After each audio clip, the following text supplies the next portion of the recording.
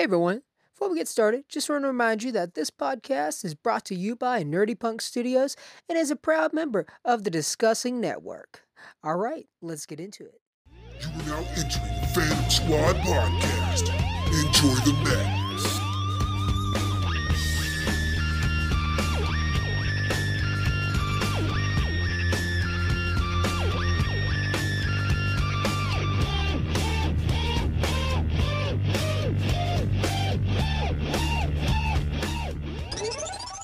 Hey everyone, this is going to be another episode of the Fandom Squad Podcast, and I got a returning guest, Mr. Bobby Nash Strikes Back. How's it going? So good. Thank you so much for having me back. Yeah. You're very welcome. Like I always said in the last episode, always welcome back to talk on the podcast, any of my guests. Yeah. See, now we're talking Bobby Strikes Back. I have this urge to talk Star Wars now.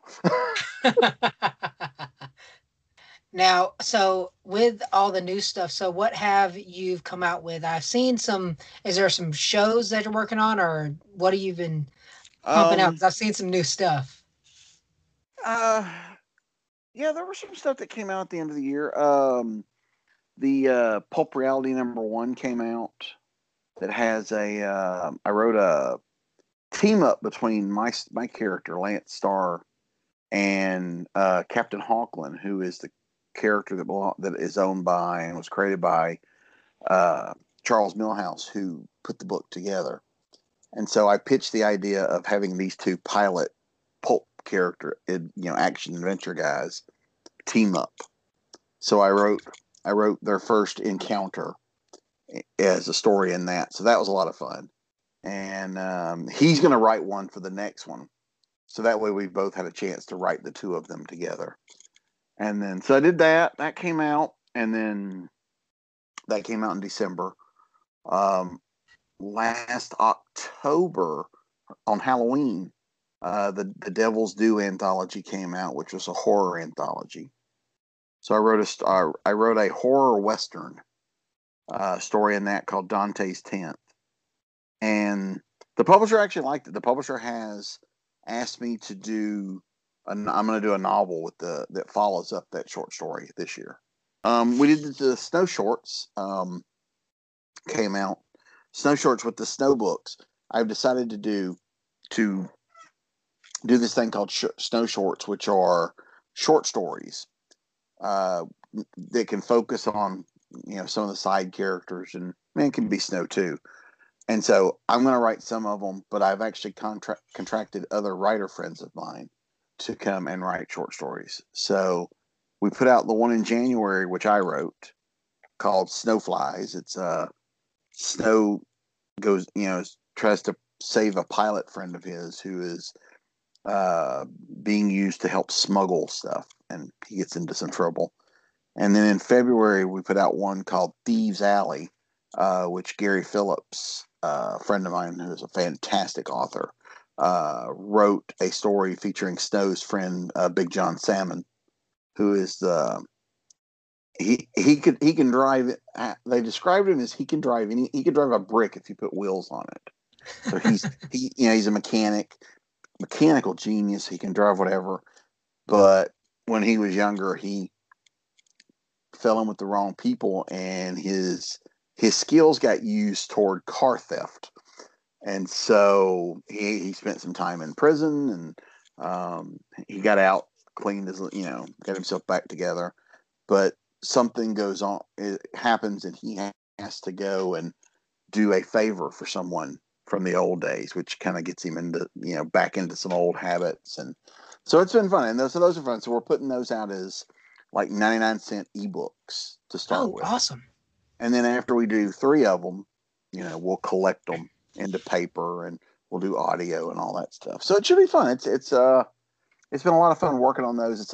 It's really cool seeing how other writers interpret your characters. That's always it's fun, and it's interesting, and it's nerve-wracking.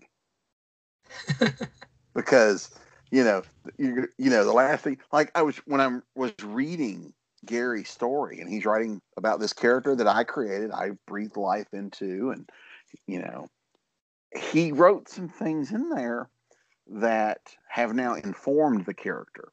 Like he would do things that make me go, ooh, I like that. I didn't think of that. That's a cool character trait. Or yeah, that's going to go into the regular stories. I'm going to take that. I'm going to take that quirk and I'm going to use that. Plus it helps make the characters rounded if they're So yeah, it is a little nerve wracking. It's like, oh great, they're going to write my character better than I do. But that's half the fun of it. I mean, anytime you do anthologies, and I've certainly done my share of writing characters I didn't create. I Yes. imagine it's the same thing when I do it. People are like, "Oh my god," they're. But it is fun to play with characters that are not yours. So it's like borrowing your friend's toy.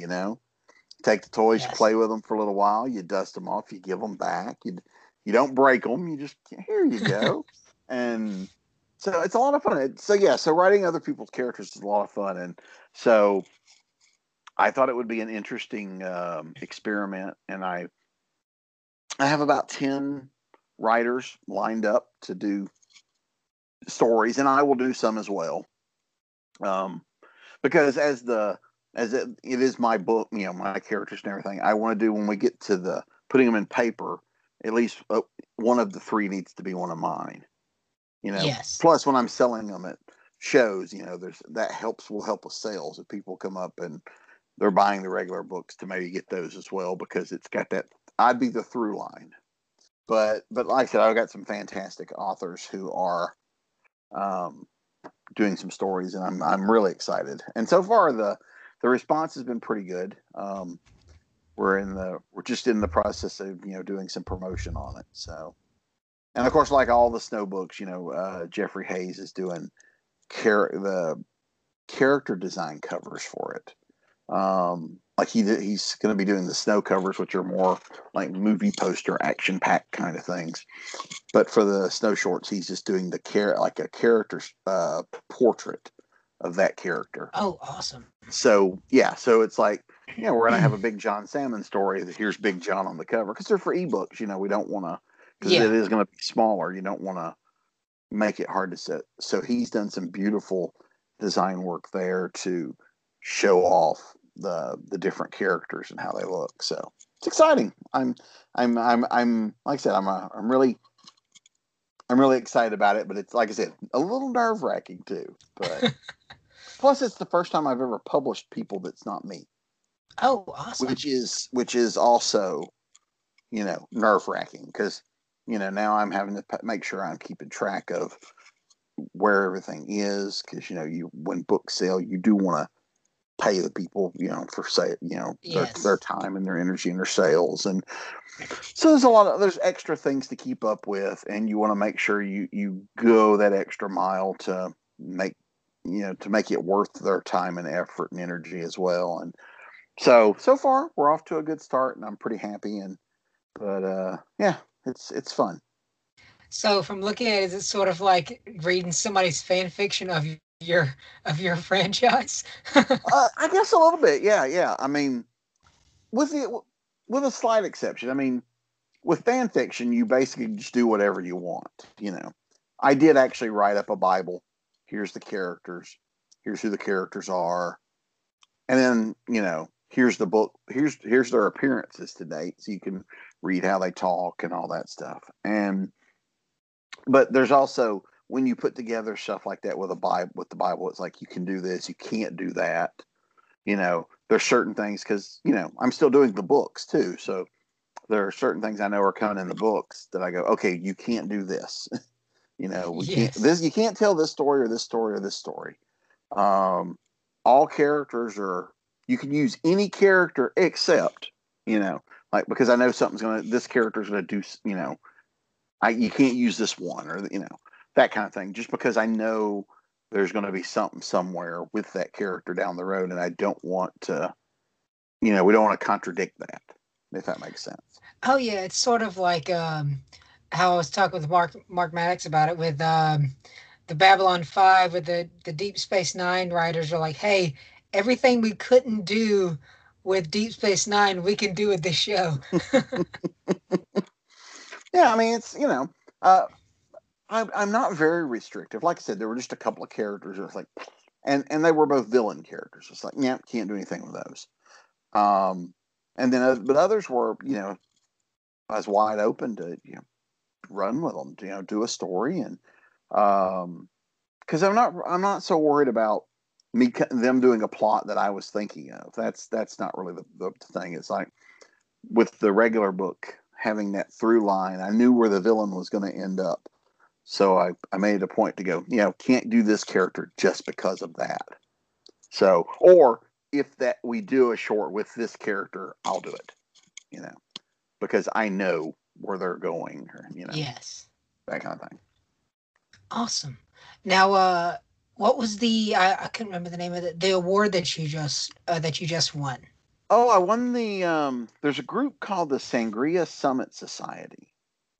And I'm friends with them on Facebook and Patreon. They've been very supportive of me. They're very wonderful people.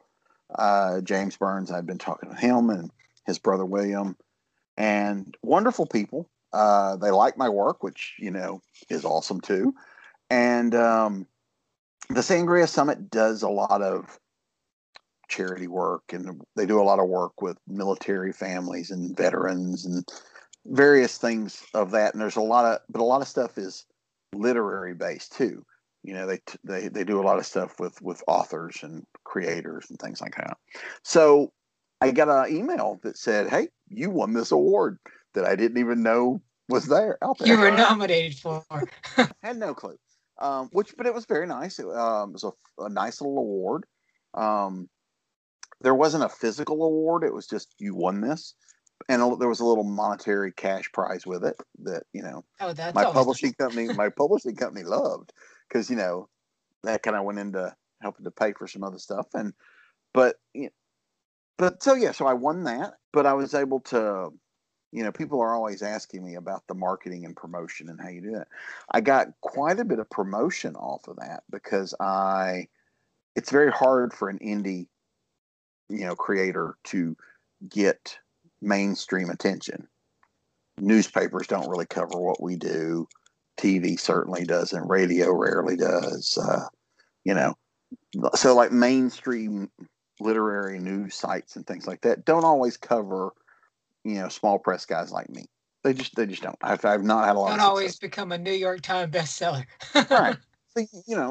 But because I won this award, I wrote up a press release and mailed it around to several newspapers that this group, got an award. And so I did have some various newspapers picked it up and ran with it. So that actually helped kind of spread the brand name, the snow, because it was for the snow books.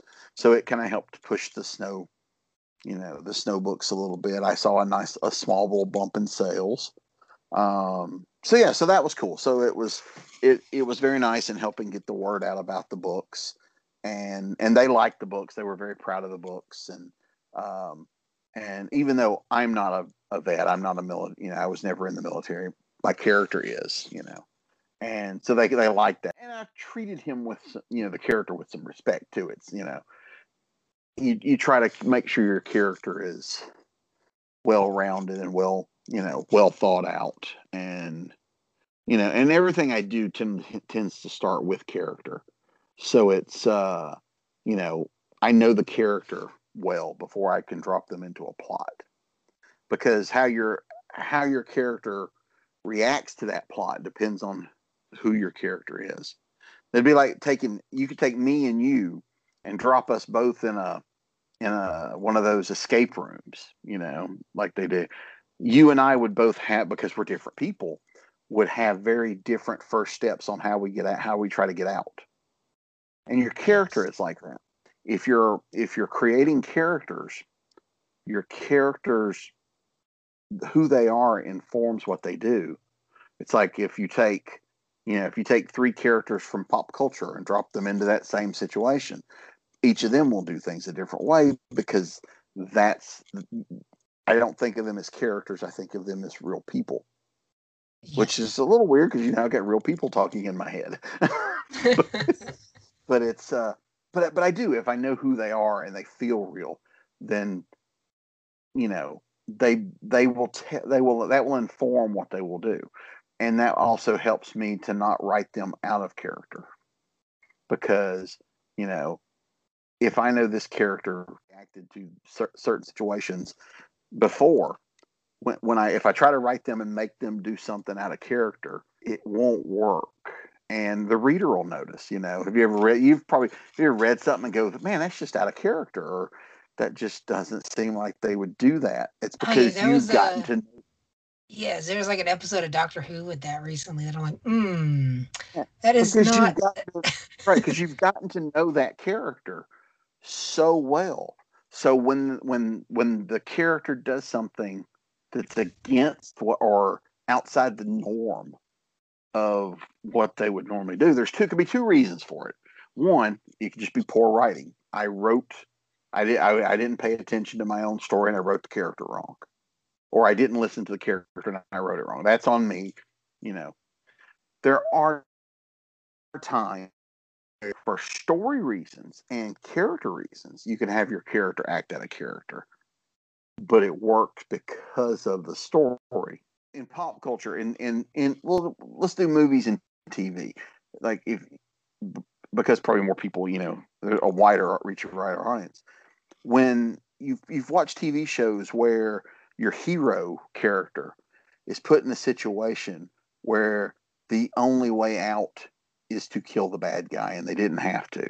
It's so out of character for your character to just murder someone or kill someone. But in the terms of that story and what you've seen them go through, you allow it and you forgive it because it was necessary. yeah. Now, it's still out of character, and your character may have problems as a result of that. But so it's one of those things. You if you know you're doing it and you can make it work and make it pay off, then you can do stuff like that. But you have to do it on purpose, because if you just screw up and forget how your character talks, and I've done that, I've forgotten things about characters, and it would nag at me. Something's not right, and I'd have to go back and realize, oh, I did that wrong. This character would never do that. And, so yeah, it all comes down to character. I guess it's the same with like why people like with Batman and Joker, like, why don't you just kill him? It's like, well, it doesn't necessarily work like that. If you kill the main thing, he doesn't really have nothing to be a vigilante about. And Well, same with the Joker, but without also one, you don't have the other. true, but also killing is very much against. I mean, Batman is Batman because someone committed murder. Yes. His entire reason for being is someone murdered my parents. I don't want to ever see anybody else get murdered. You know, Yeah. I he and I know there have been some versions where Batman tends to forget that he's Mister No Guns, and then he shows up with a shotgun in one movie, or his plane has guns. If the character has that, I won't kill, and here's why. There's a great. Did you ever watch Batman Beyond? Yes. Yes, Okay, yes. well, Batman Beyond was a Batman the Animated Series, which was an excellent series. The first episode of Batman Beyond starts slightly in the future, and it's an older Bruce Wayne. He's created this new suit because he's older and can't do as much as he was before, because it takes a toll on you. And so he's built this super suit to help him. He's trying to rescue someone who's been kidnapped, and the fight does not go his way, and he is losing the fight. And these guys actually get the upper hand on him, and the guy comes at him with a crowbar, and Batman picks up the gun he had knocked out of one of their hands and points it at the guy. That's the only way he can stop him, is to point the gun at him. The guy drops the crowbar, runs off, and then Bruce looks at the gun in his hand and realizes, I'm done, because if this is what I have to, if this is what I have to, fall back on, is using this gun, this thing I hate, I can't be Batman anymore. I'm done. I've reached the limit of what I can do. And I thought that was such a beautifully written explanation of why he stops, because he could keep fighting, with a gun, but then that goes against the reason he was fighting to begin with. Yeah. And so, yeah, so at the core, it fit the character. The character was so anti-gun, don't want to kill people, don't want to use guns. Guns killed my parents. Guns are bad. And, so that was brilliant for that character. And so, yeah, stuff like that. That's the kind of stuff I think about a lot with my characters, of who they'll do, how they'll do things, and who will do what. And yeah, sometimes it makes my job harder. Now, with the short stories, have you thought about like doing any like graphic novels or anything like that? I love comics. Comics are my first love. I got into this creativity thing through comics. My grand goal, I don't know if we talked about this last time, my grand goal in life was I'm going to be a comic book artist. The downside, not good enough of an artist to be a comic book artist, but that's okay. From drawing the comics, I learned to write because I started writing stories to have stuff to draw. And I love comics. I will write comics anytime I'm able. I actually have one coming out this year, team up book with the character of Domino Lady, who I've written numerous times. And I didn't write these recently; these have been in production a few years. But I'm very excited that it's coming out, because I haven't had a new comic out in a couple of years, and probably about 3 years now. Yeah. So, but I got a couple comics that are in production that I know one will come out this year. Hopefully, the second one will as well. And but comics are fun. I love comics. I love working with artists and coming up with, the pages and the story, and working together to come up with some really interesting, storytelling devices. One of the best feelings in the world is getting pages in from an artist and seeing the art for the first time and going, oh, because it never looks how it looks in my head when I write it, but it always looks better. It's never what I thought, but it's always better. The artists, I've been very fortunate. I've worked with a lot of fantastic artists who have and all artists have different ways of visualizing what you say, what you put in the script that you want to happen. And I've been very fortunate to work with some really fantastic artists. And I'm very excited. The Domino Lady, there's three or four different artists working on that one, because it collects 5 issues. 2 were actually released, but 3 have never been released. And they're all standalones except the first 2. The first 2 is a 2-parter. And but they're action-y team-up books with Domino Lady and other pulp characters having team-ups. And the things that the guys came up with who did the art for some of the action scenes that I wrote, or even sometimes it's not even the action scenes. Sometimes it's the quiet moments. There's one sequence where I have Domino Lady breaking into a wall safe. And it's such a simple scene where she's, there's internal narration going on while she's fiddling with the tumbler.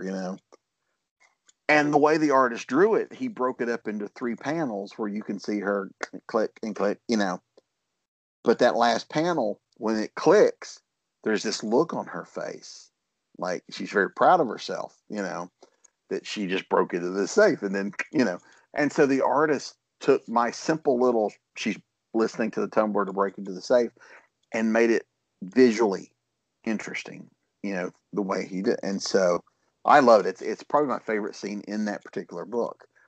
So little things like that is how the artist interprets the idea. And it's fun. I love that. I love working with artists that are very creative, and yeah, a lot of fun. Awesome. Now, I know a lot of people are doing this now because it's a lot more accessible now with iPhones and programs you can get on your phone to edit stuff. Have you thought about, with either the shorts or the novels itself, doing a sort of a self-made little YouTube miniseries? I've considered. Well, actually, that was the basis for the idea of Snow. My original idea for Snow, and it wasn't called Snow then; it was called something else. I changed the title a couple of times until I was happy. Um, but the opening chapter to Snow, especially, was an idea I had in my head for the first chapter in a web series. So in my head, I saw it very visually. We'd film it this way, and the camera would move here, and this, and so. But when I just don't. I didn't have the resources to do what I wanted, and because I could film the stuff, sure, but you still need actors, you know, people to do props, costume, all that stuff is still important. Um, so it has since obviously morphed into a book, but I do have in my head an idea for a movie that I keep telling myself when I get time, and that's where I laugh. Um, when I have time, I'm going to write this movie, and it would be something we could film here if we had to do it ourselves. And it's just a matter of I would need a cast, I'd need actors, and you know, I actually have myself in like one of the roles. No, I wouldn't be the star because we need a real actor for that. But there's a secondary character that I would play him, and and then I would probably direct it or something, but I don't know. It's one of those things. It's like it sounds good in theory, but then it's like there's a lot of moving parts. There's a lot of cats to herd to get a movie made, and but I do know people that do it, and so there are possibilities of ways to get things done, but it won't. Nothing will happen until I sit down and write it. So that's but I have to do it around like real deadlines. So it's in there. I want to do it. I've written a few short screenplays before for some of the fan film guys, and that's been fun. And so being able to, so I know I can do a script. The thing is, I mean, there's a lot of, just like writing a book, there's a lot that goes into it. Yeah, I can write a script, but it's got to be a good script. The story Yes. still has to hold together. The, it can't just be this would be a cool scene, that would be a cool scene. There has to be reasons for those scenes to both be in there. So I have, like I said, I have the idea. It would still need a lot of work to flesh it out. Right now in my head, I've got the rough idea, and I know a few scenes, and a lot of it I'm basing on I've got that location. I know where that location is. If we did this here, we could film that. So there's a lot of that in my head. Whether I'll ever get to it or not is who knows. But I would love to do that. Awesome. I know because the way you've told me, like from the story, it's very, I wouldn't say it's exactly John Wicky, but it's very in that same realm. Well, And I know with the hype with that would kind of, give it some more yeah. revenue. Well, with my idea for the movie would be more, it would be actiony, but I have this idea. A lot of it would take place outdoors. It wouldn't necessarily be quite as much shoot 'em up as a John Wick, but there would be almost like a chase, something, there's a reason for us to be running through the woods. And, but yeah, but I love action. I mean, if you look at my books, I love action. It's the Lance Starr stuff is pulpy action adventure. The Domino Way is that way. Even Evil Ways, which is a like a horror thriller. There's a lot of action in there. Someone asked me what would be my elevator pitch for Evil Ways, and I was like, well, Evil Ways is what happens if John McClane from Die Hard finds himself in a horror movie, because there's a lot of shooting, running, and jumping, and fighting, and blowing shit up. You're like, the only thing missing is I got to come up with a catchy catchphrase of yippee-ki-yay, mother. Yeah, catchphrases. Yeah, I didn't really work a catchphrasing. I feel I may have let them down there. Yeah, I didn't. Catchphrases. I don't know. They sound silly when you're writing them, but then again, that's the beauty of that movie too. That was not intended to. They didn't write that going, that'll be the catchphrase. they wrote that scene in there, and it's just his smart ass personality. Yeah. But the audience goes, I love that. That's his catchphrase. And so people started yippee-ki-yaying all over the place. So they said, okay, we got to work that in. And so they work it into the other movies, and which is great. But the audience, the audience a lot of times is the one that decides what becomes the catchphrase. Because as soon as I try to go, ooh, this is going to be the catchphrase, that'll be the most hated line in the book or the movie, because that'll be the one I've tried so hard to make cool that the audience will hate it. So yeah, so you leave that stuff up to the audience and see what happens. Yes, I'm guessing it's like the same with, we're not all Mel Brooks. We can't make every scene a catchphrase. Right. Right. Well, and even and even then, I mean, I'm sure there are times where he's tried to, this will be funny, or this will be, and nothing. Nobody, um, I've talked to writers before. I talked to a comic creator once who said, "Man, I had this book that was my passion project.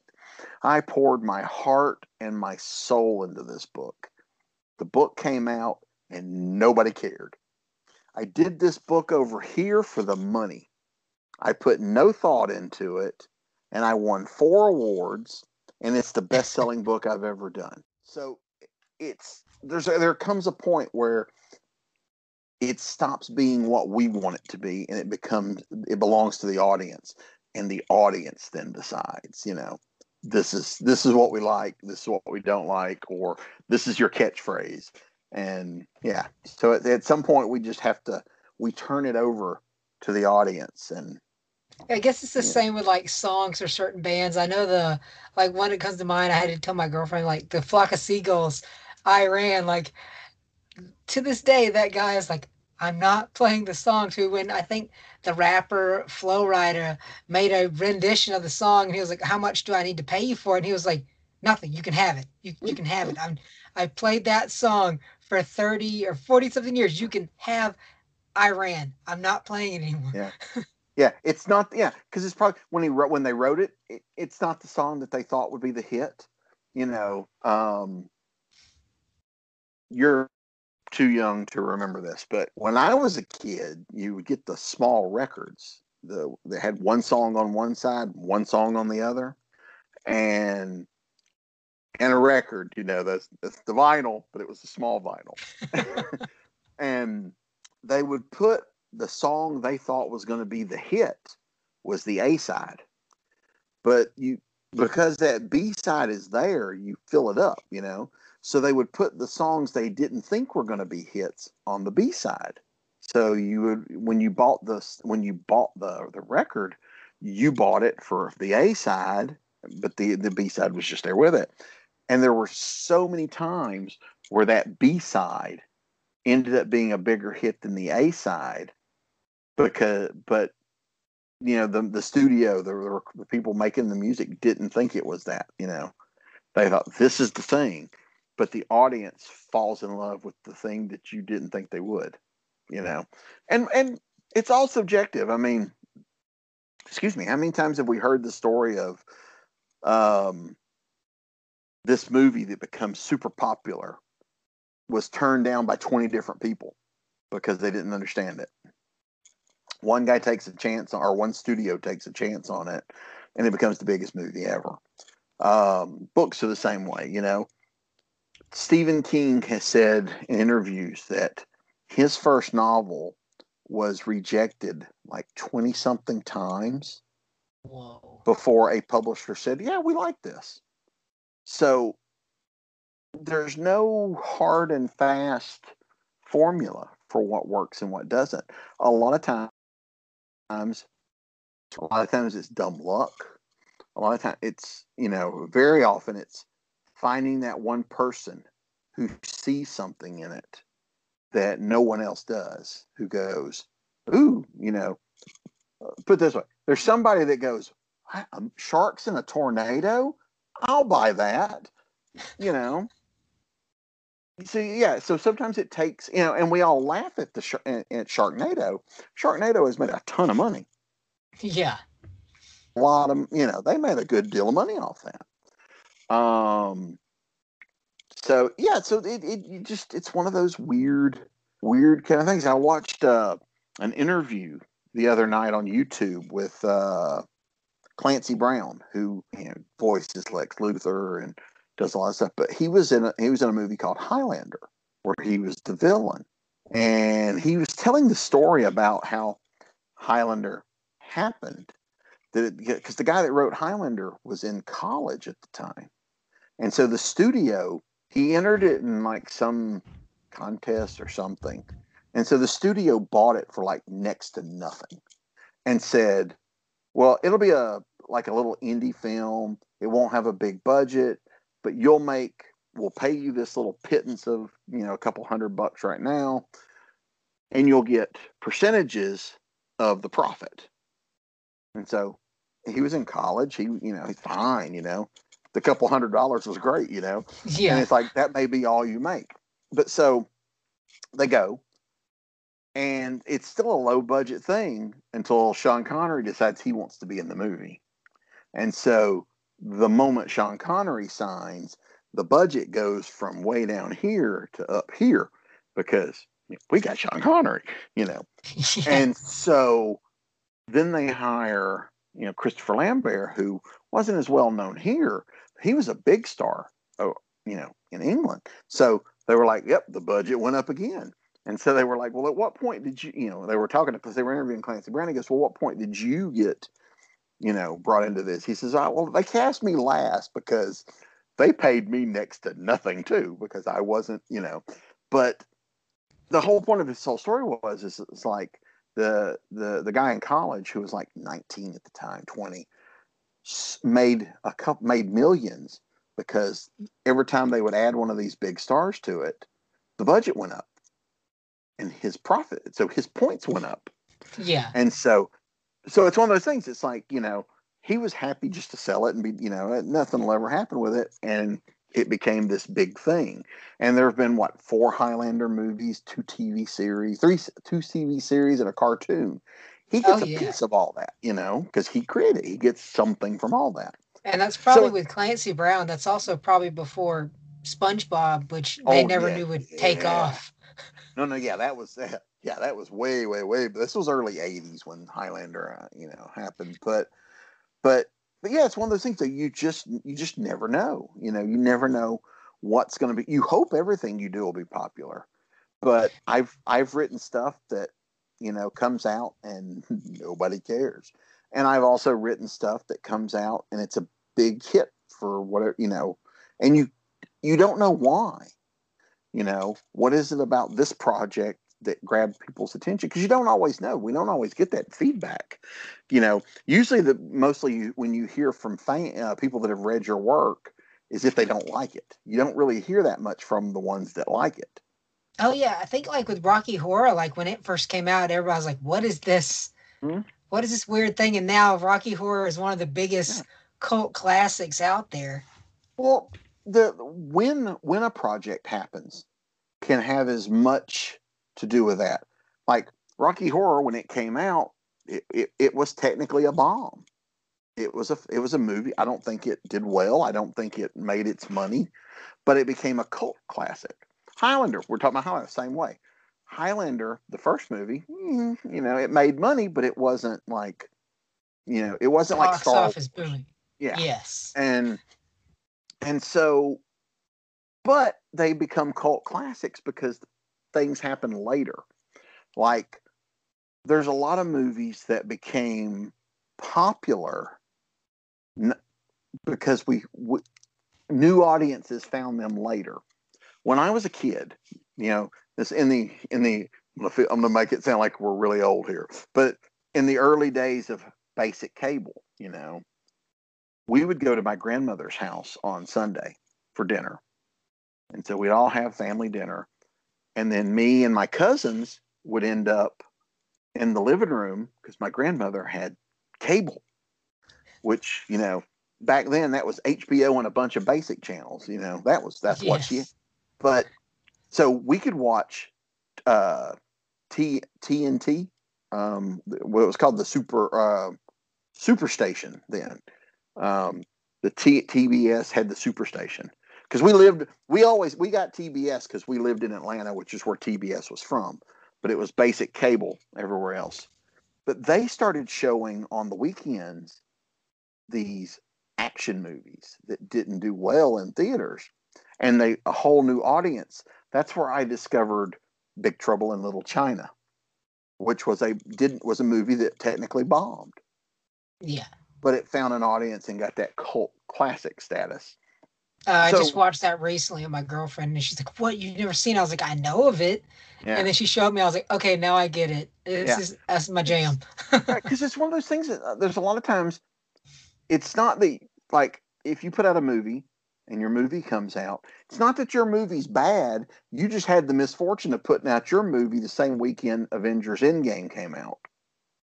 Yes. Had you put your movie out 2 months earlier, your movie might have done it. So yeah, because it bugs me sometimes because I do hear people say, "Oh, the movie bombed. It was awful." Just because it bombed doesn't make it awful. It could have been awful, but sometimes time and place is, Oh like yeah. the Tenet movie that they put out in theaters last year while everybody was on lockdown. There's this big thing of, oh, we can't believe it failed. Well, sure you can. Everybody's locked up in their house. Yes.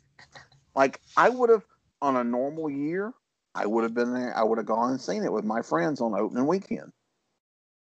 As it is, I haven't seen it yet because we're just not doing theaters now. Wonder Woman was the same way. People were like, Wonder Woman failed at the box office. Well, no shit. I watched it at home on HBO. Yeah. You know, so it's time and place helps is a big factor in these things. If you put out a book in February and nobody cares, it may not be because your book sucks. It just may be that you put it out the same time. I don't know, 3 other big name authors had books come out. Yeah. And people because there are certain people that are gonna sell, Stephen King, Michael Connelly, James Patterson, their books are gonna sell X number of million the week they come out. Yeah. Which means, especially in a time and place where a lot of people are out of work, the people that are buying those books, they've already earmarked money for those guys' books. Those authors are must buy. I have a list like that. New Michael Connelly comes out, I've got it that week, Oh So yeah. you David plan for that. Sedaris for me. Yeah. So you plan for that. So if I put out a book that same week as one of the big guys, a lot of people, some people who might have noticed my book won't because they were getting that. And the trick as an indie author, or as any author really, is okay, they didn't buy it the week it came out because their money was tied up in getting this new book from Stephen King. Okay, no problem. I still have to do something that when they get paid in 2 weeks again to remember my book. Yes. Because that's where the so we're constantly doing things to promote, to get the word out, and hopefully audiences will find us. Because Oh yeah. Like there's no guarantee that if someone buys Snow Falls, they are going to buy Snowstorm. So I have to remind people that it's there, and it's a constant. And you're not just promoting the new book, you're promoting everything. Evil Ways came out in 2005. I still promote that book. oh yeah. Yeah. Oh yeah, and like one of the big things that like when you talk about the competition, like John Carpenter's The Thing is a big thing, but when it came out, it was going up against E.T. and most people went to go see E.T. Yeah. over The Yeah. Thing. Right, because not everybody can afford to go see every movie in the theater. So the thing was technically a bomb.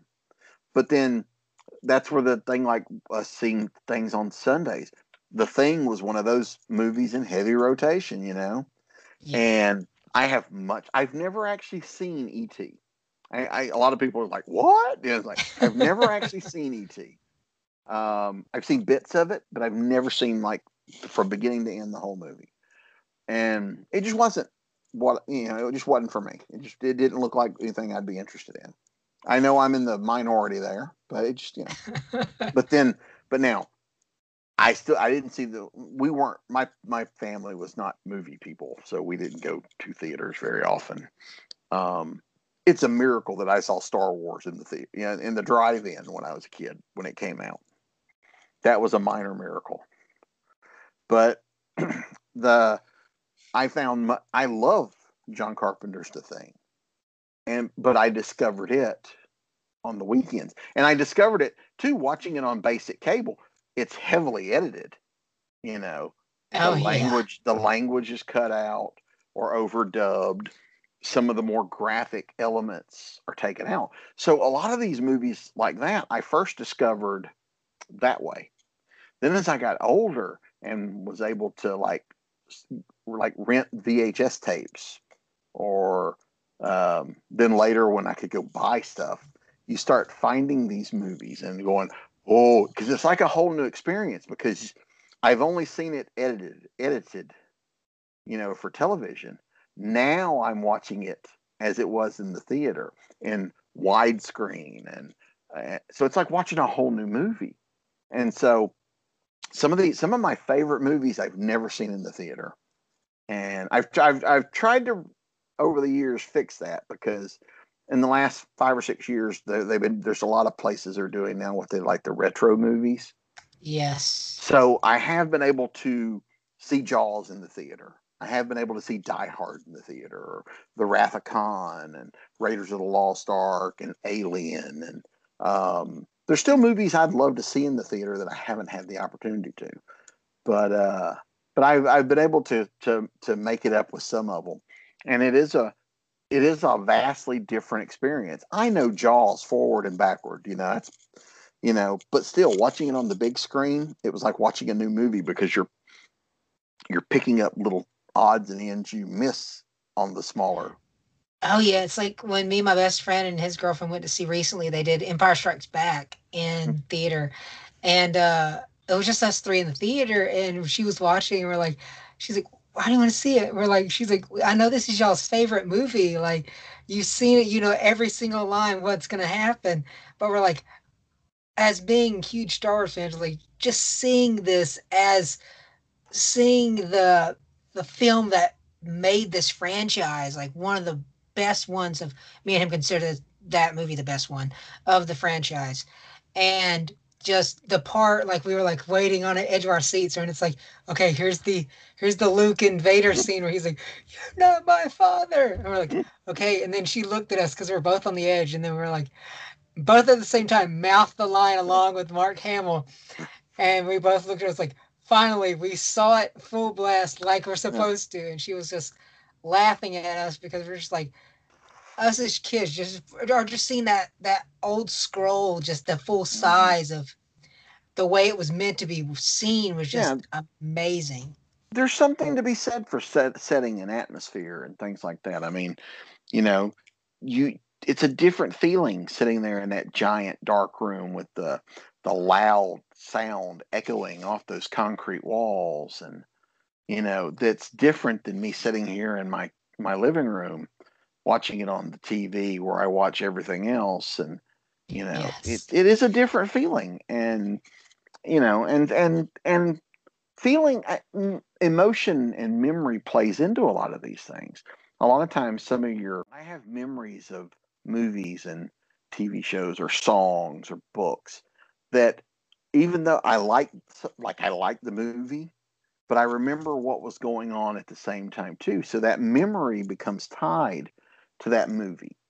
And so sometimes, even movies that weren't awesome movies are tied to a great memory, you know. So you like that movie because of that, or we're very strange creatures the way we tie Oh these yeah. things together. But it does. Yeah, I with was that talking. movie, that's was our first when we became friends. Like that was our.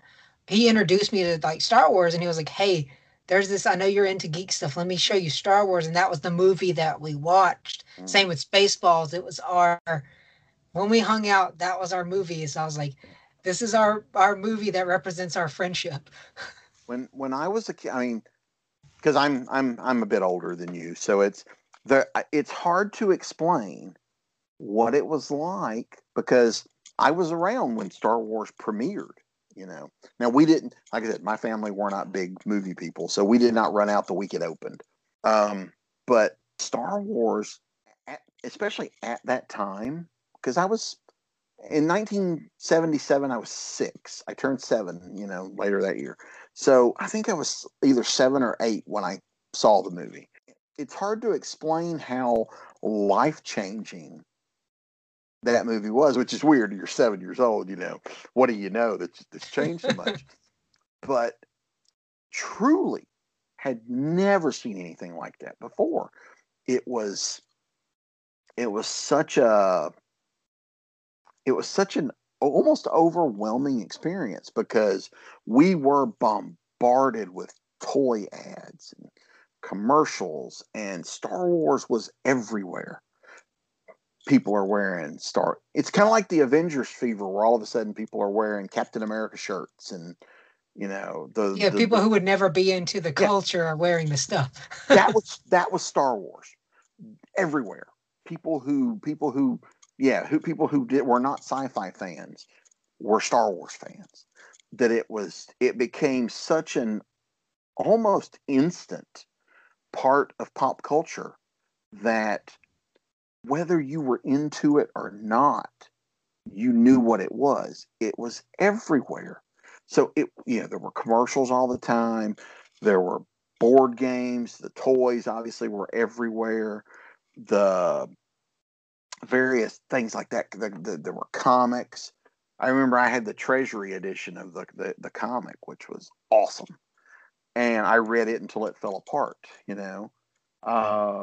But it was everywhere, and it was such a big thing. And I remember I have a very specific memory of seeing it. It was a wonderful day. It was a day it's one of those days I cherish fully from my childhood. We went out. It was on a Saturday. I remember it was a Saturday. We went out. This was still when there were drive-throughs everywhere.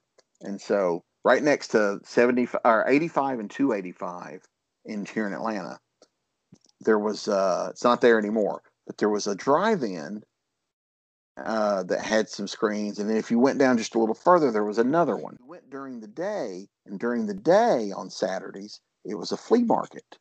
People had their tents set up and were selling stuff. And so we made a day of it. We went to the flea market and we looked around, and I remember buying some comics. It was the day I bought my first comic featuring the Avengers, who I'd never heard of. That kind of thing. So I remember all this. So we made a day of it, bought some comics, whatever. We went back home. Because we didn't live far from it. We had dinner. We ate dinner out, and we drove to the theater, to the drive-in, as it was getting dark. We took our food with us. We ate there in our car, and it was a double feature because it was a kids' weekend. Is how they had built it. So there were kids everywhere. And it was a kids' weekend, and they were doing a double feature. They were doing The Jungle Book. So technically, The Jungle Book was the first movie I ever saw in the theater. So I watched The Jungle Book, which I had seen before on TV, So I knew The Jungle Book. And so most of the kids there did. So there were a lot of us were out playing on the little playground watching The Jungle Book. And you could still hear it and all this. So when The Jungle Book ends, there's a little intermission, and it was getting a little later. So we all kind of get back in our cars, and I remember there. And then Star Wars was the second movie, and all I knew were the commercials and the toys, and I remember just being enraptured by this movie. And the same thing so many other people will tell you. The opening crawl was cool, but when that Star Destroyer comes overhead, and it's just so huge as it's flying out chasing the little ship, that just blew my mind. And it was just, it was a ride that like I said, it's hard to put into words. I'm stumbling over trying to explain how I felt, through the fog of memory. But it's one of those, like I said, it's one of those days. I have a very fond memory of that day, of all of that. And it's one of those memories that's crystal clear to me. And so it was a love affair that began with those Star Wars movies, was right there. Because as cool as The Jungle Book was, Star Wars was a better movie. and that was my stuff because I was big into sci-fi. I watched Star Trek, after school and that kind of. So I knew some sci-fi stuff, and so going to other planets and that was my wheelhouse. And before I even knew what a wheelhouse was, and so it was just yeah, it was a fantastic moment, and so that began my love affair with all things Star Wars. And I did actually see all of the Star Wars movies in the theater. My parents didn't go see the other ones, but I was a little older, and I had cousins that were going to see Empire, and so I tagged along with my cousins. So I got to see it in a theater. I got to see Return of the Jedi in a theater. So it was great. So that was cool, but but then as cable came along, I remember that Star Wars very tied to Thanksgiving and Christmas for me because the USA Network used to play them every Thanksgiving Day. They'd play all three of them. And on Christmas Day, they would play all three of them. So while we were at relatives, grandparents' houses, waiting for food, where they're rushing the kids to go be somewhere else, I was in front of the TV watching Star Wars, and they're like, dinner, and I'm like, not yet. The Death Star hasn't exploded yet. You can hang on. That kind of thing. So, so I've tied those movies to Christmas. Star Wars still to this day makes me think of Christmas, and it's weird. Now with Christmas and Star Wars, did you see the special when it came I out? did. I was a kid, at the time, it was weird, but you know what? It didn't matter. It was Star Wars, and we were happy to have it. It was there, Yes, it was weird. I watched it with my brother a couple of years ago. He had never seen it, and it was all over Facebook. Like someone put it on YouTube. Yes, yes, that's how I see it recently. Yeah, and Because so George destroyed it as much as possible. right, and so I was telling my brother about it, and I was like, it's pretty bad. I mean, I remember it's pretty bad, but again, we were so happy to have anything Star Wars, but it was pretty bad. And he's like, well, now I've got to see it. So he and I actually sat and watched it. This was probably 3 or 4 years ago now on YouTube. We sat and we watched it. And I'm cringing through all of this, especially, the parts I didn't, like I didn't, when it wasn't about Luke, Han, and Leia and all that, I didn't care. You mean But the Grandpa yeah, I VR didn't care, sex man. simulator? But the thing that astounded me about watching it, my brother, who was in his 30s, late 30s at the time, who had never seen it, who was a Star Wars fan, he liked the movies. He found it incredibly entertaining. Not in the I love it, but in the oh my God, this is the funniest thing I've ever seen. So all the parts that made me cringe made him laugh hysterically. And so I'm glad we got to do that together too. That was a fond memory, although it was a little painful at the time. But but yeah, he found the whole thing just incredibly funny, and so it gave me a new perspective on it. That if you laugh at it or laugh with it, that it's not as hard to watch. Oh yes, I always tell anybody else, like, if you consider yourself a fan, you have to watch it at least once. Yeah, yeah, and it was, and I watched there's a documentary too about the making of the holiday special, and for all the crap that was going on behind the scenes, we're lucky we got what we got. Oh yeah. That it went through, like, one director came in and started it, and then he quit or left. Then they brought in another guy who had a very short window because he had to work on something else. And so his window closed, and he shot it, but he didn't put any of it together. So they had to bring in a third director to then assemble the show. And the director that ended up shooting most of it, the only thing he had ever done before was variety shows. So he didn't, that's why there's so much of that stuff like B. Arthur singing, and, and two, these were big stars at the time too. Oh yeah, yeah. I know a lot of people look at it now and go, "Oh, it's it's the woman from Golden Girls," but and not that wasn't popular, but B. Arthur was a big star back Oh then, yeah, and so was Art Art Carney Carney, and and yeah, Harvey Korman. yeah, these were big names, and because apparently they got them for next to nothing, Oh my gosh. and then like Mark and Harrison and Carrie, none of them really want. Well, Carrie wanted to do it only if she could sing, as according to this documentary. She wanted to sing because she was trying to start a singing career. Mark Hamill said he would do it if he didn't have to sing, because apparently they were going to write a number for him to sing, and he's like, "Oh no." And then Harrison just didn't want to do it, but they're like, "Do you want to be in Empire Strikes Back? You gotta do it."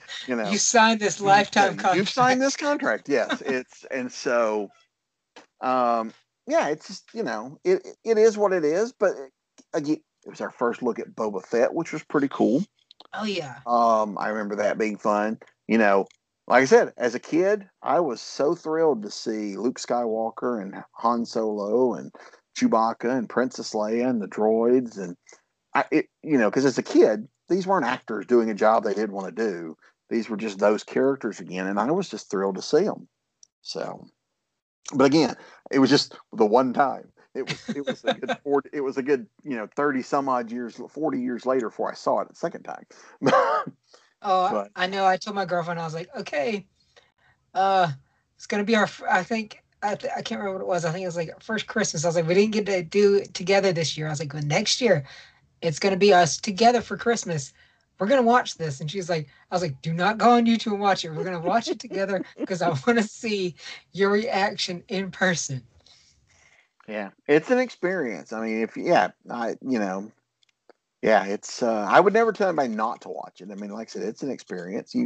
There's been so much said about it. You kind of know what you're getting. Like the And joke that I've always said is like, you have B. Arthur, Art Carney, and all these comedians, and it still wasn't funny. right, yeah, it's and some of it, when you look at it through the eyes of an adult, some of it shouldn't have been on a kids show anyway. Oh yeah, like I said, going back to the grandpa scene with Yeah, pretty much like that's definitely a VR adult massage chair. yeah, he's watching Wookiee porn. Yeah. you know, but so yeah, but yeah, as a kid, that you didn't know any of that stuff. But yeah, as an adult, I watch it and go, wait a minute. But what can you do? So Yes, how did we and get on the topic of Star Wars? I don't know, but yeah, it was a good nostalgia, topic. nostalgia. Well, nostalgia. I mean, yeah, nostalgia rules my life. You can't see them from here, but I'm surrounded by books and figures and Oh toys. yes. Like this one Yeah, came in the mail today. I got this in the mail today. I got a Buck Rogers pop-up book that I is found awesome. on eBay and bought. Or not on eBay, thrift books. So I am such a So weird, wonky collector of now, things. since you are a collector, how have you seen any or been able to check out any of the new? Because I know you're from that era of the Masters of the Universe stuff that's come out recently. I have not. I don't buy a lot of toys, just because I can't afford them. Man, if I get into that, I'm screwed. I do get figures occasionally. If I find a cool sculpt or something. I own like 4 or 5 pop figures, that kind of thing. Um, my favorite I keep on my desk. I have a Herbie the Robot that I just Oh, that is the awesome. Fantastic Four. I could not pass up. Um, but no, so I was a fan of Masters of the Universe, the cartoon when I was a kid, and I did have some of the toys. But the what I remember most, and I don't have them anymore. They used to have these book and tape sets, which were like the follow up to Book and Records they had in the '70s. In the '80s, they had Oh yeah, books with I have cassette a tape. Looney Tunes version of one of those. It's Porky Pig, and then you put on the vinyl, and it has the book with you reading the vinyl. Yep, yep. And so there were a lot of Masters of the Universe, and they were square, about the size of, or like you could see they were made to put a record in, but then they stopped making records, and so they put cassette tape. But so they were square, and but you could read them, and they were beautifully painted. books, and you could read along and you could listen to the audio because it would make this dinging sound when it was time to turn the page. And I remember those being great, and the little comics that were in the Masters of the Universe figures. There were little mini comics in there, and those were fun. They And did bring those back. I looked at the figures mhm, recently. They're in the new ones. They brought back the mini comics. nice. So I was a yeah. I just I never got into. I bought toys I like to play with. I bought action figures I like to play with. That was really it. I didn't collect any. Um, I would find that was probably one of the things too that helped me start learning how to tell stories and write. I I didn't have a lot. We were not well off. We were quite poor. So it was rare for me to get like I'd have friends that were like, "Well, I'm going to play with my Star Wars toys today," and I was like, "I've got 3 Star Wars characters. I got 2 GI Joes, and I've got 2 Star Trek. If I'm going to play, I'm playing with all of them, because I don't have enough to play with just. One But I would set. right. So I started like coming up with reasons why they all existed in the same world, or gave them new. They exist in this world because of this. And my 2 favorite figures were Boba Fett and Destro from GI Joe. And because I had one of the early Boba Fett's, they didn't shoot the thing, but I mean it was because I don't think anybody actually ever had one. I Yeah, that remember was actually, I think, a prototype. right. Only three of them I got out. remember the packages had it on the back that they were gonna do that, but the ones I got, it didn't.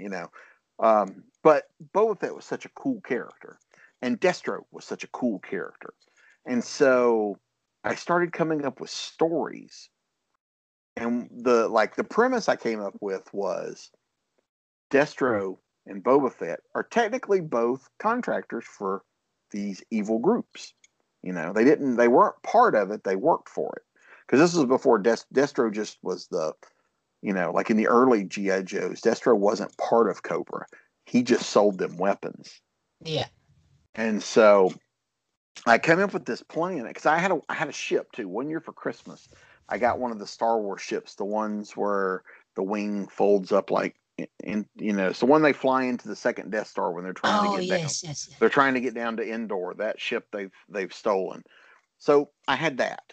I forget what it's called. And so in my concept, both Destro and Boba Fett are tired of working for their idiot bosses and their idiot evil empires because they keep losing all the time. We had a Death Star, they blew it up. We had a second Death Star, they blew it up. Cobra always getting beat. To heck with these guys, we're going to go out on our own. And so they strike out on their own. They steal this ship and they fly off, into the far corners of the galaxy, far, far away, and they have adventures. And so they go to these planets, and then it becomes a little Star Trek. We go to a planet, there's a problem, other characters are playing and so I would come up with these just huge scenarios of what they're doing and them on these adventures, and there's a monster, or we get into we're trapped in this facility, or there's plague, or there's just something. It came to an end when when my dad had one of those caulk guns. You put the caulk in it, and Yes. it pushes the little stop down. So I put Destro in it. It's the death trap, and it's getting closer. And I clicked it one too many times, And and snap. Destro exploded. So I buried Destro and put him in a box and buried him in the backyard. And Boba Fett didn't survive much longer after that. And but I think, like I said, that was an early way for my creativity to start manifesting itself. So I started telling stories without thinking of one day I might tell stories for a living. It was just Yeah. but that was where, and I hadn't thought of them for years. And I did a panel at a convention where we talked about the toys we grew up with. And I told that story. And so it was actually then got hired to put it in a book. Like there was a book about GI Joe and about our experiences with GI Joe. And so I wrote it for this book too. So it was really cool. And I thought, oh, that's neat. It's a nice memory and all this. Last Christmas of last year, a friend of mine actually went out and found like those figures and gave me. So I now Oh, have. I don't know if you can see it from here. I do have up there on the shelf next to Let It Snow.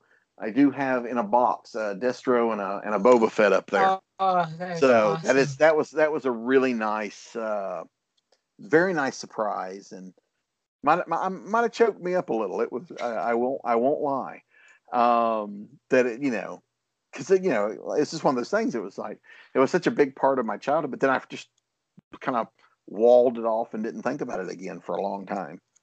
Oh But yeah, same thing.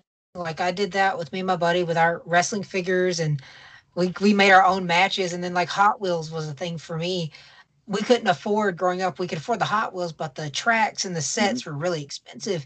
So what we did is we grew up in a. My dad used to drag race all the time, and his buddies had cars and stuff. And so we took some wood and stuff, and we made a track. And my sister's husband Reed did it too. We made a track out of the wood planks and like the wall trim, and we get our mhm, Hot Wheels and drag race them and make our own thing. And me and my buddy recently we had with the wrestling stuff. Like we just talked about it because WWE came out with a card game with that you would face each other. And before that, there we made our own because I was like, dude, they've ripped us off. We just had our cards, trader cards from Tops, and some little point cards they made for the show, and we would do our little matching. I'm like, dude, they totally ripped us off. We made that game like 10 years ago. yeah. I remember when my dad went and bought some sand and put a lot of sand out in the backyard, so I could like cut roads in the sand. You know, I used to make because I couldn't afford a lot of ships, so I used to make. You would buy those gumball machines where you put a quarter in there and you get the little Yes. egg. It wasn't an egg, but it was. You would unscrew the top. It almost looked like an acorn. You'd unscrew the Oh top, yeah, yeah, yeah. and so if you unscrewed the top, you could shove the lid inside the part that Oh, was rounded, and your figure would fit just perfectly.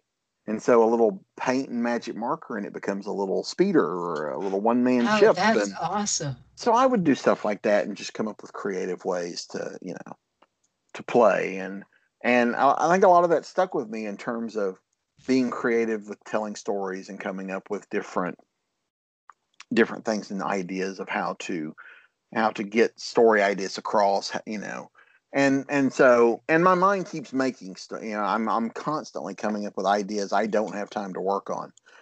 So I mean, Like the brain keeps making, but the hand doesn't know how to write yeah, it. it's like, dude, I'm like I'm booked for the next 6 months. In the box you go. Talk to me again in 6 months. And so yeah, so it's which is cool. I'm still happy the ideas still come.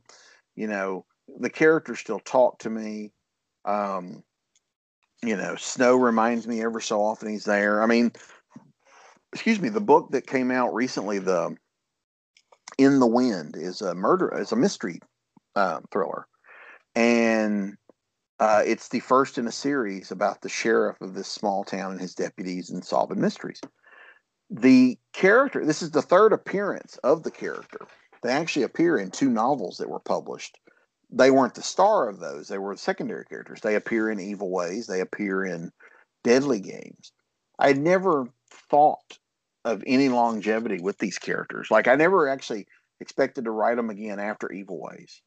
And then when I was writing Deadly Games, I used the same fictional town for part of it, where I had created for Evil Ways, because I invented my own town. And so part of the story ended up, I needed a place for the second half of the story that takes place outside of Atlanta. So it's like, well, I went through all this trouble to build this town. I'll just use that.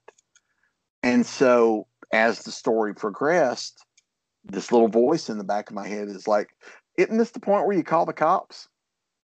Shouldn't you call the cops? Man, the cops should really be involved when something like this is going on. So it made sense to work them into the story. And so again, they're not the star, but they're an important part of the story. And so I finished that book and I was like, okay, I'm never going to write these guys again. But every so often over the years, that voice in the back of my head would just every once in a while knock on the back of my head and go, by the way, still here. We haven't gone anywhere. Do you got a story for us? And I would ignore them and put them back in their box and go on with what I was doing. And then one day, an idea came to me for a story, and I was like, "Ooh, that's not a bad idea for a story." I don't know who the story's for, because sometimes you get an idea and you don't know which character it's for. Because again, not all stories work for all characters, and vice versa. So I get this idea of this story about a missing witness. And again, it's kind of like I see this stuff as like a movie in my head sometimes when I first come up with it. So it's kind of like the opening to Snow. I saw it as if it were a movie because it starts with a safe house, and these U.S. Marshals and FBI agents are babysitting this squirrely little witness, and they're in this house. They're out in the middle of nowhere in the country, and the bad guys have found them and sneak into the house and start shooting the house up and killing the agents, trying to get to the witness. And there's a fight. The house ends up exploding. There's an explosion in the house, and the witness gets away and he runs off into the woods.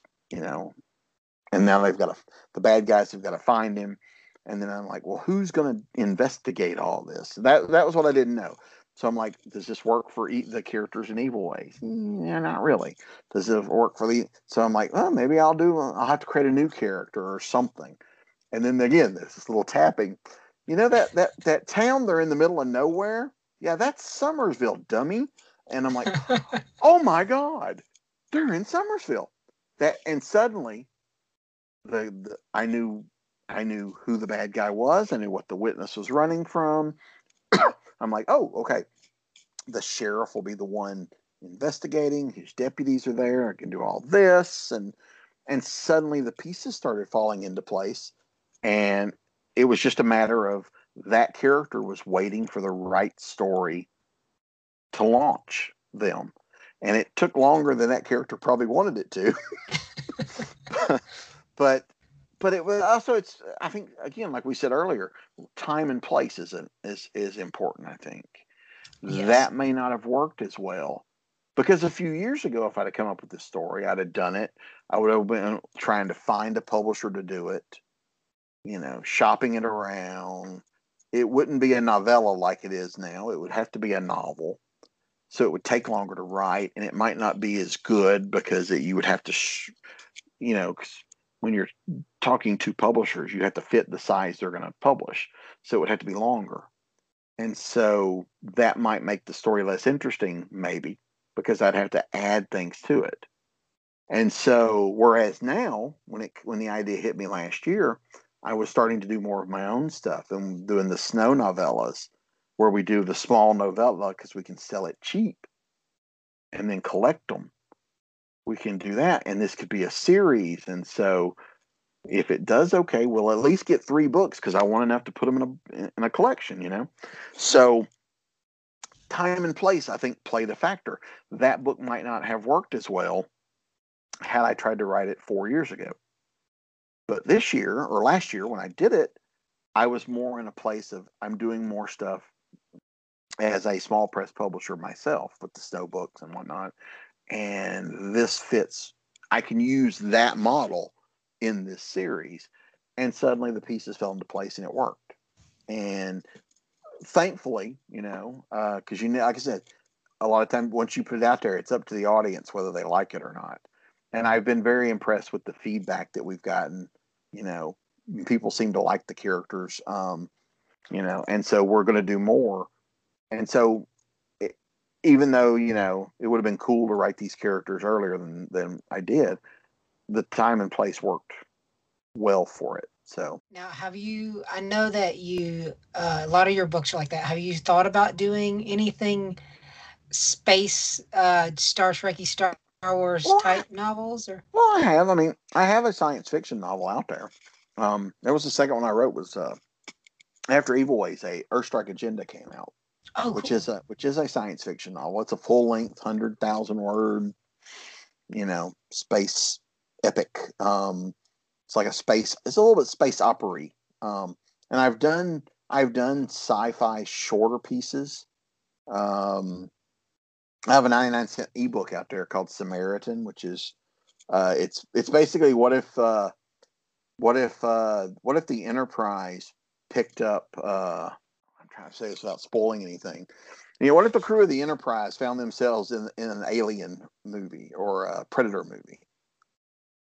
Oh, cool. Yeah, that's a good way to do it without, yeah,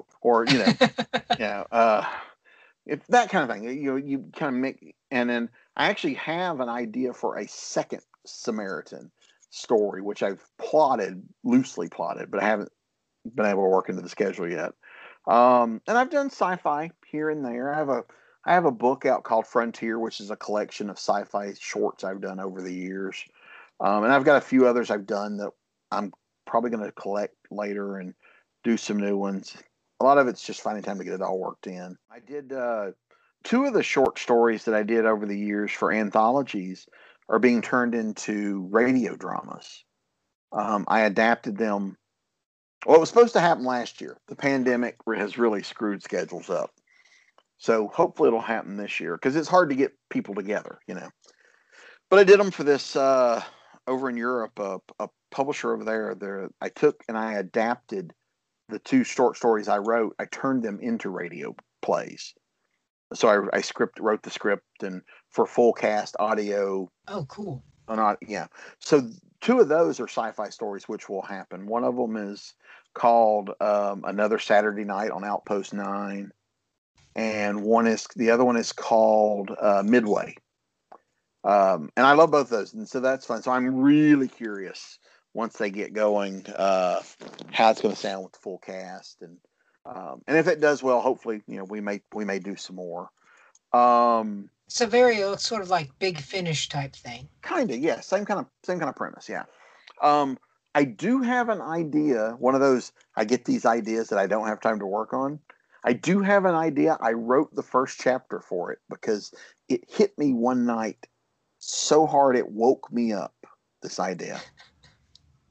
And so, laying in bed on my cell phone, I wrote the first chapter Oh to my a gosh. sci-fi like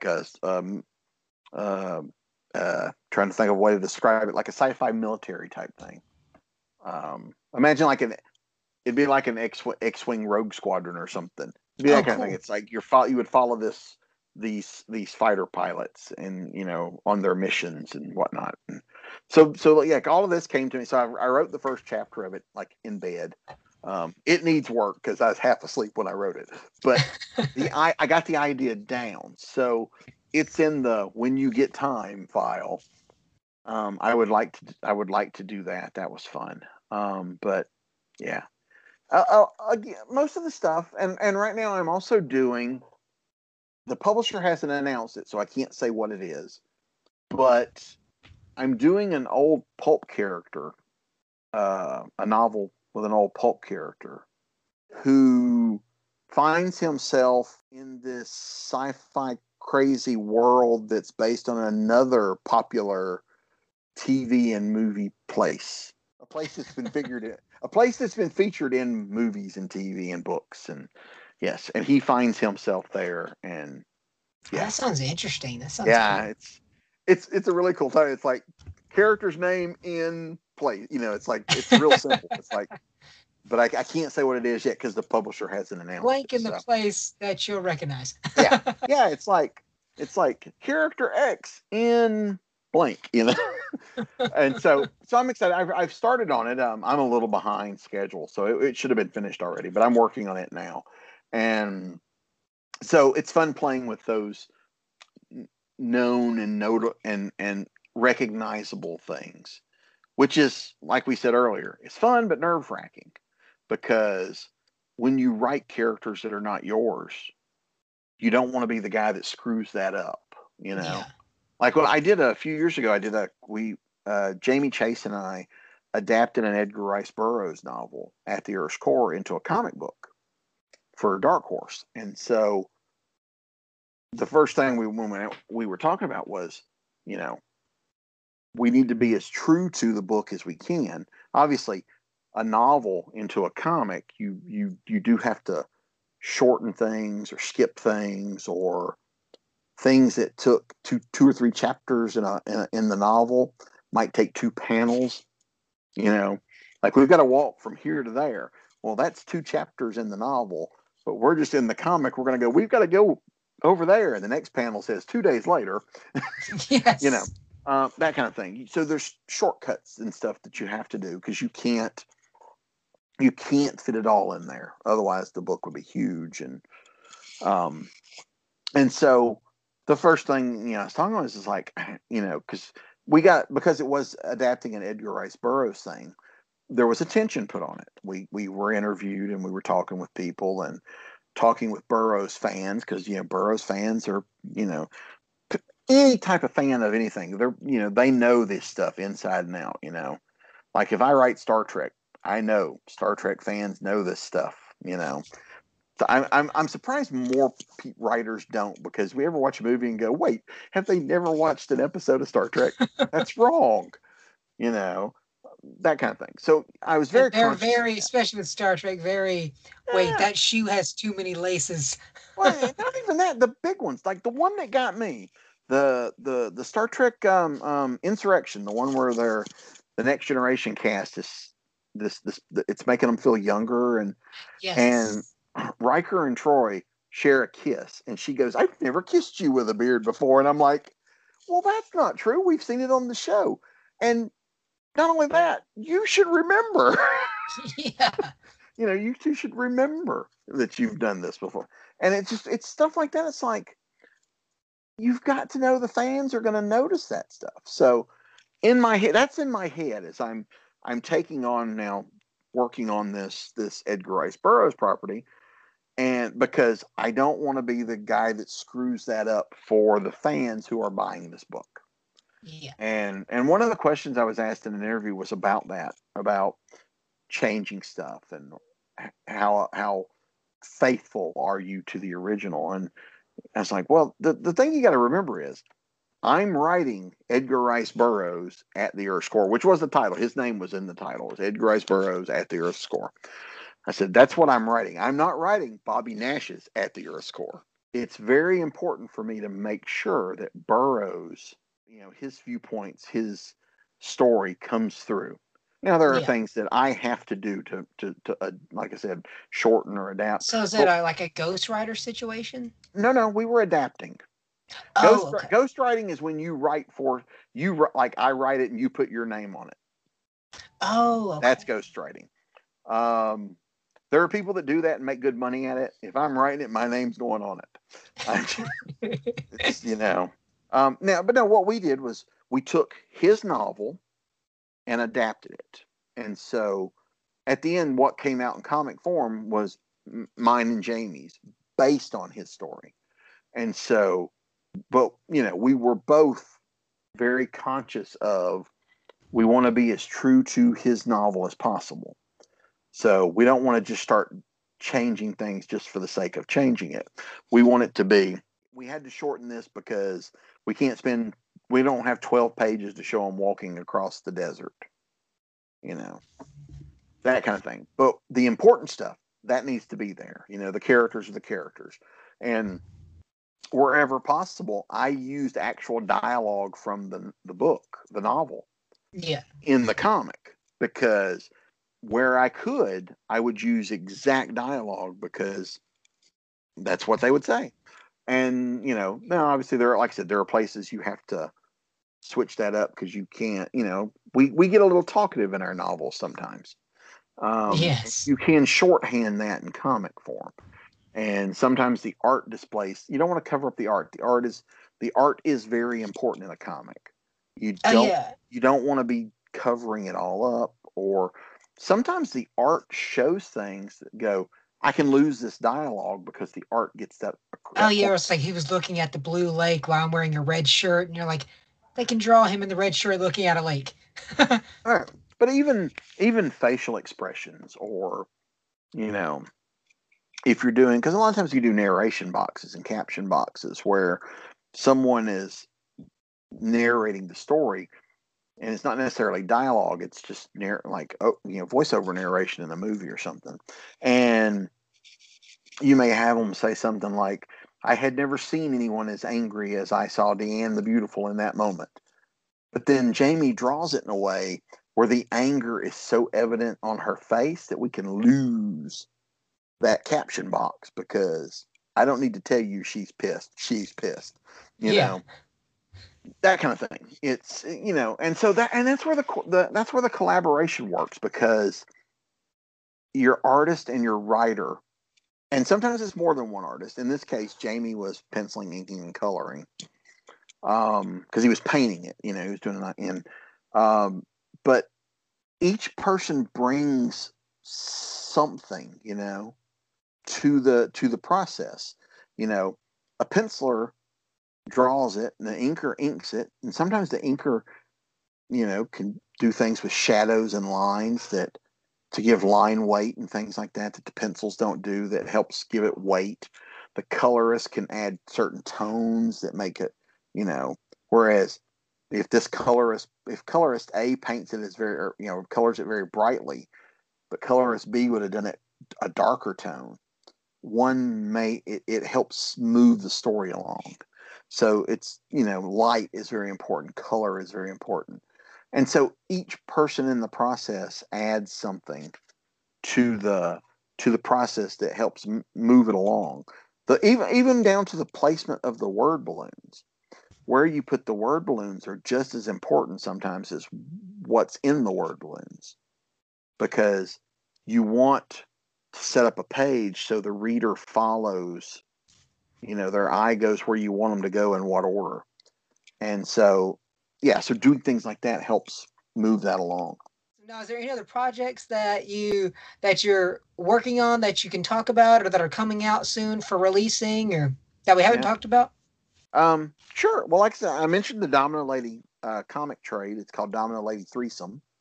Domino Lady was, the Domino Lady pulps from back in the day were all very innuendo type stories. They were all considered spicy pulps, and they were adults only back then. They're pretty tame nowadays, but my publisher still likes to do innuendo titles. Like the first anthology was called Sex as a Weapon.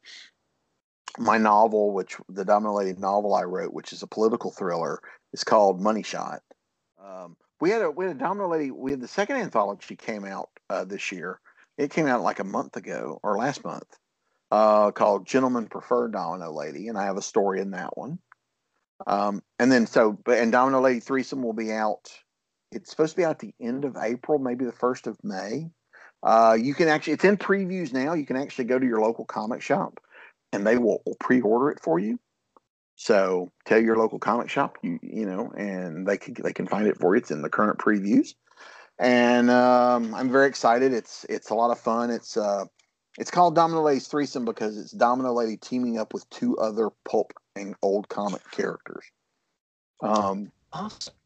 A couple of the characters that are in there have only appeared once in the last 50 years. Holy crap. Yeah. I wrote one character that appeared in one short comic story once. I mean, it's like an 8-page story. That's it. So that was fun. But yeah, the publisher gave me a list of characters and said, "Here, use any of these." And so okay, and it was all old pulp public domain and comic public domain characters, and I think we had fun with it. I certainly had a blast, and like I said, I got to know some characters I didn't know before, and so a couple of them I've written a couple of times now. My story in the second Domino Lady anthology, the Gentlemen Prefer Domino Lady anthology, is a sequel to one of the stories in the comic, because I thought the comic would come out first, and it didn't. But so in my note at the beginning of that story, it says this story takes place right after. So that was fun. But anyway, so Domino Lady Threesome is coming up. There's always more snow. Book 6 should be out soon. Like I said, I'm a little behind. It should have been out already. That's on me. I did a Lance Star Skyranger serialized novella on Patreon, and I then also allowed them to run it on the new Pulp Heroes website. So you can go there and read it for free. It's 14 chapters long. It's all up now. The last chapter debuted this week, last week, this week. It's Friday, as we talked. Yeah, this week. So you can go to newpulpheroes.com, I think it is, and read it for free there. But I'm going to put that out in paper and ebook very soon. The original concept was several years ago, artist James Burns and I were going to do a Lance Starr comic strip. And we started it, and about halfway through, schedules changed, and we had to end it prematurely. So I quickly wrote, I jumped from chapter whatever we were at to the end, just so we could wrap it up, So it's always bugged me that the middle part of that story, and we made it work, but it always bugged me that the middle part of that story never happened. And because it's very much a sci-fi adventure set in the pulpy 30s, late 30s, early 40s, because they do talk about World War II going on, so it's early 40s, but it's all this stuff with finding a lost treasure and pirates and this island full of the smugglers nation and lava monsters and giant volcanoes and all that fun stuff. So I decided to tell that story and fill in the parts that were missing in the middle. And so I wrote that, and that came out, and I'm putting the book together. I'm also going to put the original comics in the book with it. And so that's fun. So that'll be out once I get time to get it all put together. And then, so that'll be out. Evil Intent, the sequel to Evil Ways, which is, 12 years in the making, will be out very soon. I'm also releasing it as a serialized novel on Patreon. I think I'm up to chapter 17 or 18 now. It's a full novel, so it's a longer piece of that. If anybody's interested in getting a jump on reading that, it's at patreon.com/Bobby Nash. As little as $1 a month, get you access to that. If you get in the $5 and up, you get a free ebook a month as well and stuff like that. More Snow shorts, the little short stories I mentioned, the 99-cent short stories. More of those will happen. The plan is I'd love to do one a month. It just depends on how fast they come in. So doing those. There's more Snow after that. As soon as I finish Evil Intent, I'm going to start the next Sheriff Myers mystery. I'll release it as a serialized first and then release it. And doing the serialized book helps me get more stuff done. So while I'm working on this stuff, I'm still doing a chapter a week of something else. So it's helping me get more stuff done. And hopefully the people that are my patrons that are reading it are enjoying it. But it's a lot of fun too, and it helps me to kind of keep motivated, keep going, and you're squeezing in an extra chapter a week without realizing you're squeezing out an extra chapter a week. And so so that's fun. So I'm doing those, and then there's all kinds of other stuff in the pipe. Like I mentioned, the one about the blank in blank. I'm just finishing up tonight, actually. I'm finishing up putting the final polish on Hunter Houston Horror Hunter Book 3. There will be 4 of those total. My Falstaff Books, my very patient publisher, because I am late on that as well. My very patient publisher has been patiently waiting. And so after I finish up, I'll finish it. Actually, I'm supposed to finish it tonight, maybe tomorrow morning to get the final polish, get it off to the publisher. And then I'm doing a Snow story for Pulp Reality number 2 that I'm going to finish this weekend. And I'm also doing some Domino Lady stories where she teams up with Moonstone's character Judgment. I'm working on the second of 3 of those now. And then after those are done, I'm going to write a Lone Ranger story for the Lone Ranger anthology. The sequel to Dante's 10th I managed. It was in the horror anthology. So that's That's what I can remember off the top of my head. So lots of work coming out. So Yeah. a lot of your fans got a lot of stuff to look forward Yeah, to. and there's stuff too. There's some stuff that is at publishers. I just don't know when they're going to come out. There's a couple of I've got 2 or 3 novels that are at publishers that I don't know when they're coming out. I'm just waiting on them to say here it comes, and then so there's stuff done, but I just don't I don't know when it'll hit. So Awesome. Now, that's what are part of the your part of the fun of the job, I guess. yeah. Now, what are your socials where everybody can find and follow you? Sure. Well, I mentioned Patreon. I'm on Patreon. It's patreon.com/Bobby Nash. I'm on Facebook at facebook.com/author Bobby Nash. That's my author page. My regular page is just full. So I can't keep adding. I can't add more people. But the same stuff gets posted to both of them. And I check both of them. If I check one, I'm checking the others. Twitter, I'm at twitter.com/Bobby Nash or at Bobby Nash. Instagram, I'm instagram.com/Bobby Nash Writes. My website is bobbynash.com. My publishing site is ben-books.com. And then Snow has its own website, abrahamsnow.com.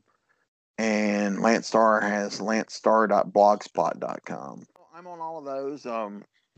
If you go to my websites, there's stores there. You can, if you like buying autographed books, you can buy them through the store at cover price. There's also you can sign up for my newsletter. If you sign up for the newsletter, you get Snowfalls for free on ebook. So yeah, so different stuff like that. I'm easy to find. Reach out to me on social media, say hello, and tell them you heard me here on the podcast. Would you say our outro? Enjoy the madness. Hey everyone, that's going to be another episode of the Fandom Squad Podcast. You are now leaving the Fandom Squad Podcast. I don't want to go.